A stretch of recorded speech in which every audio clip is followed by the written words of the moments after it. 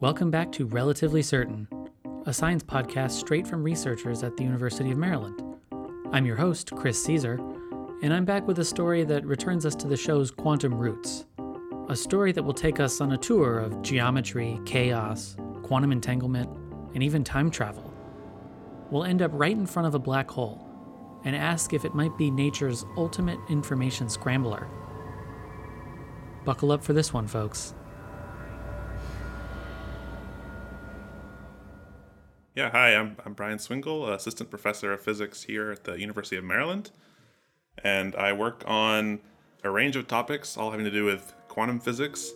Ever since he was a grad student, Swingle has had this major interest in everything quantum, but especially quantum entanglement, the curiously strong connection that can exist between two or more atoms, photons, electrons, or any other quantum particle.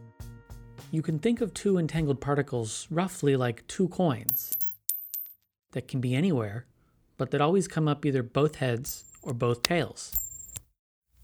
A few years ago, Swingle proved that entanglement, this quantum thing that has to do with tiny particles, is intimately connected to another major area of physics, something that usually only comes into play on much bigger scales: gravity. Swingle figured out that if you arranged a bunch of entangled quantum particles in a ring, like around the edge of one of those big bubble wands, you could actually study the particles on the edge from the perspective of the bubble in the middle. The pattern of entanglement in the ring could affect what was going on in the bubble itself, curving its surface in particular ways. And since, as Einstein taught, curved surfaces and gravity are pretty much the same, presto, quantum entanglement looks a lot like gravity. So it's sort of two equivalent points of view on the same thing. And what's interesting, or one of the interesting things, is that the 2 points of view are very, very different. They involve very different descriptions of the physics, very different mathematics, and very different physics, at least naively. And yet ultimately the claim is they describe the same underlying reality. In physics and mathematics, this way of looking at a problem from two different perspectives was around before Swingle's entanglement equals gravity work. It has a technical name: the anti-de Sitter space conformal field theory correspondence, or ADS-CFT for short. The words don't matter so much for us, but the idea behind the correspondence is a powerful one. So gravity is very mysterious, especially when you try to combine it with quantum effects. And this anti-de Sitter space conformal field theory correspondence gave you a way of getting at those thorny, confusing questions using a system that you understood better. It turns out that black holes, the unrelenting vacuum cleaners of the universe, are another interesting place to study this correspondence between quantum physics and gravity. A connection that may help resolve a paradox that has bothered physicists for decades. To start, black holes already seem to be a bit like a bubble wand.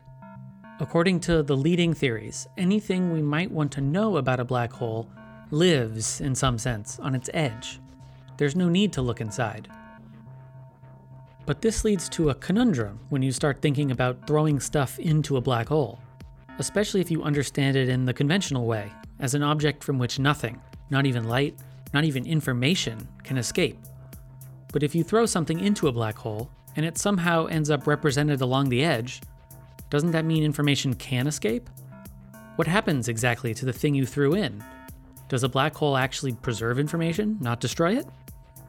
They're questions that Stephen Hawking famously puzzled over, and the whole set has earned the name the black hole information paradox. You know, we're sort of told, at least classically, that black holes, nothing can escape. So the information that went in can't come out. But yet, if black holes, if they preserve information, then the information should come out. And you have to reconcile those two descriptions. That's the essence of the black hole information problem, is that the information seems like it's both inside and outside. The problem compounds if you imagine throwing a quantum particle into a black hole. If the particle's information is both inside and outside, it would violate a cherished principle of quantum physics called the no-cloning theorem. Basically, quantum physics doesn't allow you to copy and paste quantum information.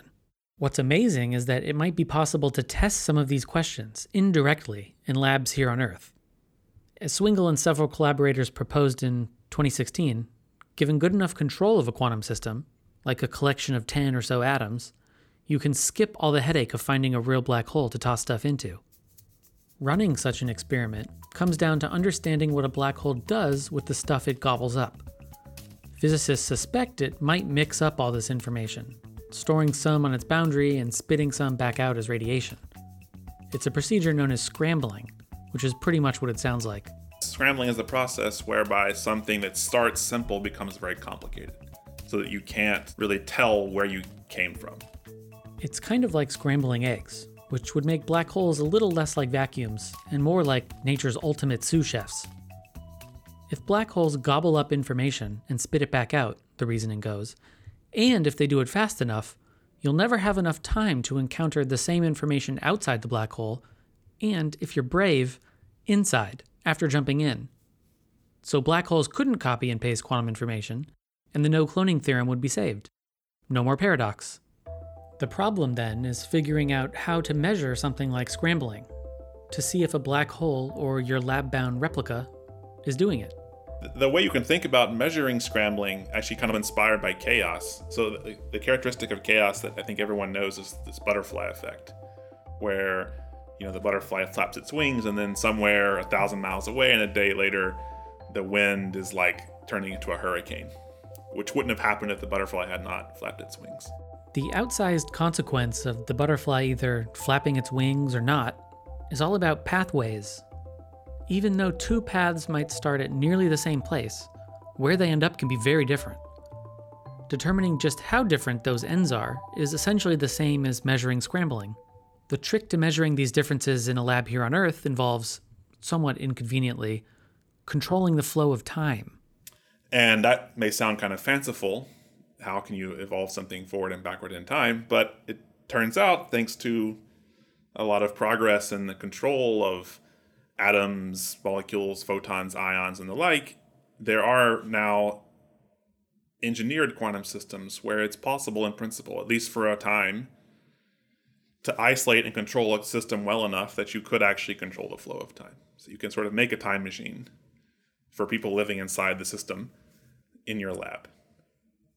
And this opens up the possibility of actually exploring experimentally this physics of scrambling. And because this scrambling is really a process of quantum mechanical chaos in a system, it can be diagnosed using the same kind of butterfly-like thought experiments. You basically let your atoms do their thing for a little bit, and then give them a small kick, like a butterfly flapping its wings. Then you reverse the direction of time and run the experiment backward. At the end, you compare how close your atoms are to where they started. The difference is directly related to how much scrambling is going on in your system. And so that's sort of one, very exciting direction that people are just beginning to work on now. I mean, it's extremely complicated to make these systems, and you would need very exquisite control over them. But on the other hand, there's not a lot of other prospect for doing experimental quantum gravity. And so it seems like, a very valuable long-term direction. For his part, Swingle is encouraged that these experiments are now being done, since they can inspire new ideas and research directions. So it kind of opens up a very rich realm of possibility of new experimental questions that you can ask, new theoretical questions you can ask, and lots of new interconnections that you can explore. So I think that's what's exciting about the experiments that are starting to happen now.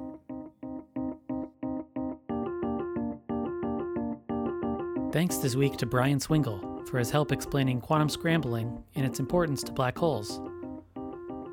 In our next episode, we'll talk to researchers that are trying to measure quantum scrambling in a lab, so stay tuned. For Relatively Certain, I'm Chris Caesar.